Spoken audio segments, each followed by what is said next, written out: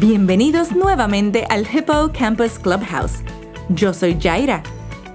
Y hoy en el Clubhouse estaremos aprendiendo sobre grandes emociones, como la envidia, la gratitud y el poder de la bondad. Además, descubriremos que a veces, mientras miramos aquellas cosas que no tenemos, podemos también notar todas las cosas que sí tenemos en nuestras vidas. Y muchas veces, esas son las cosas más importantes. Para ayudarnos a ver esto, conoceremos a Jeremy, quien deseaba enormemente un nuevo par de zapatos, que todos en la escuela parecían tener. El problema era que su familia solo tenía dinero para las cosas que necesitaban, no para las cosas que querían. Pero Jeremy aún así quería esos zapatos. ¿Los conseguirá? Bueno, pongámonos cómodos y listos para abrir nuestros corazones y nuestras mentes con Esos zapatos. Escrito por Marybeth Boltz.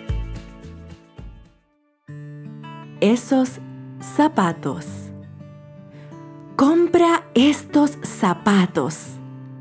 Sueño con esos zapatos.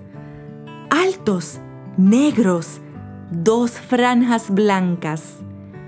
Abuela, yo quiero esos zapatos. ¿Qué es eso de que quiero?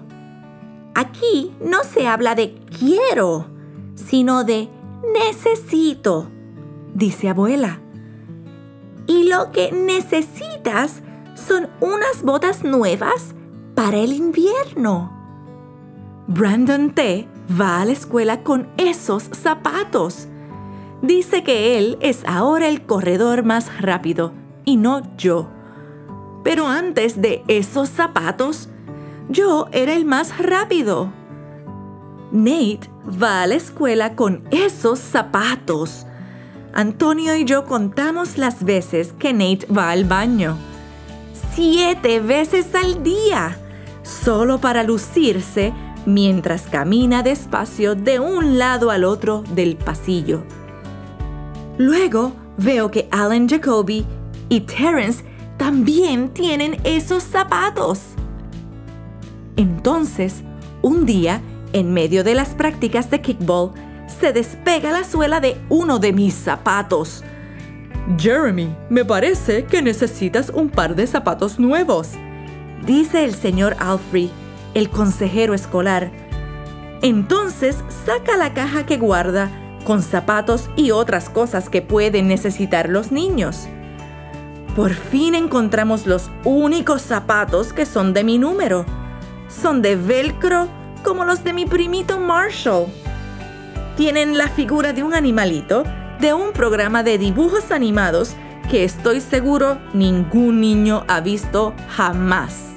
Cuando regreso a la clase, Alan Jacoby se queda mirando mis zapatos y se echa a reír, al igual que Terrence, Brandon T. y todos los demás. El único que no se ríe es Antonio Parker. Una vez en casa, abuela dice: ¡Qué amable el señor Alfrey! Asiento con la cabeza y me doy la vuelta. No voy a echarme a llorar por esos tontos zapatos. Pero más tarde, mientras hago la tarea de ortografía, cada palabra parece deletrear zapatos. Agarro el lápiz con tanta fuerza que parece que se va a partir. El sábado, abuela me dice: vamos a ver si encontramos esos zapatos que tanto quieres. Tengo un dinerito ahorrado. ¿Quién sabe? Quizás sea suficiente. En la zapatería, abuela le da la vuelta a uno de esos zapatos para comprobar el precio. Cuando lo ve, se deja caer abatida. A lo mejor está equivocado, le digo. Abuela niega con la cabeza. Entonces pienso en las tiendas de segunda mano y recuerdo que ¿y si a un niño rico se le quedaron pequeños? ¿O si recibió 2 pares en Navidad y decidió regalar uno de ellos? Tomamos el autobús hasta la primera tienda. Botas de vaquero negras, zapatillas rosadas, sandalias, zapatos de tacón alto, toda clase de zapatos menos los que yo quiero. Después vamos en autobús hasta la siguiente tienda. Nada. A la vuelta de la esquina está la tercera tienda de segundas manos. Entonces veo algo en el escaparate. Zapatos negros altos con 2 franjas blancas, como nuevos. $2.50. Esos zapatos. El corazón me late muy rápido mientras me quito los zapatos y me estiro las medias. ¡Estupendo!, grita abuela. ¿Qué números son? Meto el pie dentro del zapato y encojo los dedos para que me entre. No lo sé, pero creo que me quedan bien. Abuela se arrodilla en el piso y presiona la punta del zapato para sentir dónde llegan mis dedos. Lo siento, Jeremy, pero no puedo gastar el dinero en unos zapatos que te quedan pequeños. Me calzo bien el otro zapato y camino por la tienda. ¡Me quedan bien!, digo, conteniendo la respiración y rezando para que se me encojan los dedos del pie. Pero los dedos no se me encogen. Me los compro con mi propio dinero, me los calzo a la fuerza y camino cojeando hasta la parada del autobús. Unos días más tarde, abuela deja unas botas de invierno nuevas en mi closet. Se sienta a mi lado, me abraza y no dice nada de lo que a simple vista se ve. Mis pies son demasiado grandes para unos zapatos demasiado pequeños. Con el tiempo, a veces los zapatos se estiran, digo. Todos los días me los pruebo, pero los zapatos no se estiran. Y tengo que usar los zapatos que me dio el señor Alfred para ir a la escuela. Un día, durante la clase de matemáticas, me fijo en los zapatos de Antonio. Lleva un zapato remendado con una cinta adhesiva. Sus pies parecen más pequeños que los míos. Después de la escuela, voy al parque y me pongo a pensar. Antonio está allí, el único niño que no se rió de mis zapatos. Jugamos al baloncesto. La cinta adhesiva del zapato de Antonio golpea el cemento cada vez que salta. No lo voy a hacer, pienso. Saltamos de los columpios. No lo voy a hacer. Echamos una carrera de un extremo al otro del parque. No lo voy a hacer, digo. ¿Hacer qué?, pregunta Antonio, jadeante. Abuela me llama para cenar y le dice a Antonio que puede venir también. Después de la cena, se fija en mis zapatos nuevos. ¿Por qué no los usas?, me pregunta. Me encojo de hombros, me sudan las manos. Se ve claro que le gustaría que esos zapatos fueran suyos. Esa noche me quedo despierto durante mucho rato, pensando en Antonio. Cuando amanece, me pruebo los zapatos una vez más. Antes de que cambie de idea, me guardo los zapatos en el abrigo. Ha comenzado a nevar y cruzo rápidamente la calle hasta el apartamento de Antonio. Dejo los zapatos a la entrada de su casa. Toco el timbre de la puerta y salgo corriendo. En la escuela, Antonio sonríe contento con sus zapatos nuevos. Me siento feliz al ver su cara, pero enojado cuando veo mis zapatos, los zapatos del señor Alfred. Llega la hora del recreo y cuando estamos listos para salir, vemos que hay nieve por todas partes. «Dejen los zapatos en el pasillo y pónganse las botas», dice el maestro. Dejen los zapatos en el pasillo. Y entonces recuerdo lo que llevo dentro de la mochila. Unas botas nuevas.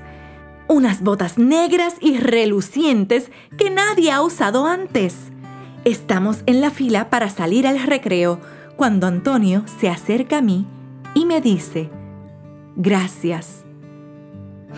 Sonrío y le doy un suave codazo. A ver, ¿quién llega primero? ¡Wow! ¡Qué historia tan especial! A mí me gustó mucho cómo Jeremy, aunque estaba triste porque esos zapatos no le sirvieron, pudo mirar más allá y le dio su par de zapatos a su amigo Antonio, pues vio que Antonio los necesitaba mucho más que él. La habilidad de Jeremy de ayudar a su amigo y la alegría que le dio valió más que la alegría que él trató de sentir al forzar sus 2 pies tan grandes a entrar en esos zapatos, que simplemente eran muy pequeños. Al mismo tiempo, Jeremy reconoció que aunque ya no tenía esos zapatos, él sí tenía una abuela que lo amaba, un consejero de escuela muy amable, un par de botas de nieve relucientes y nuevas, y el amor y gratitud de un buen amigo. Y para Jeremy, todo eso era mucho más importante que cualquier par de zapatos.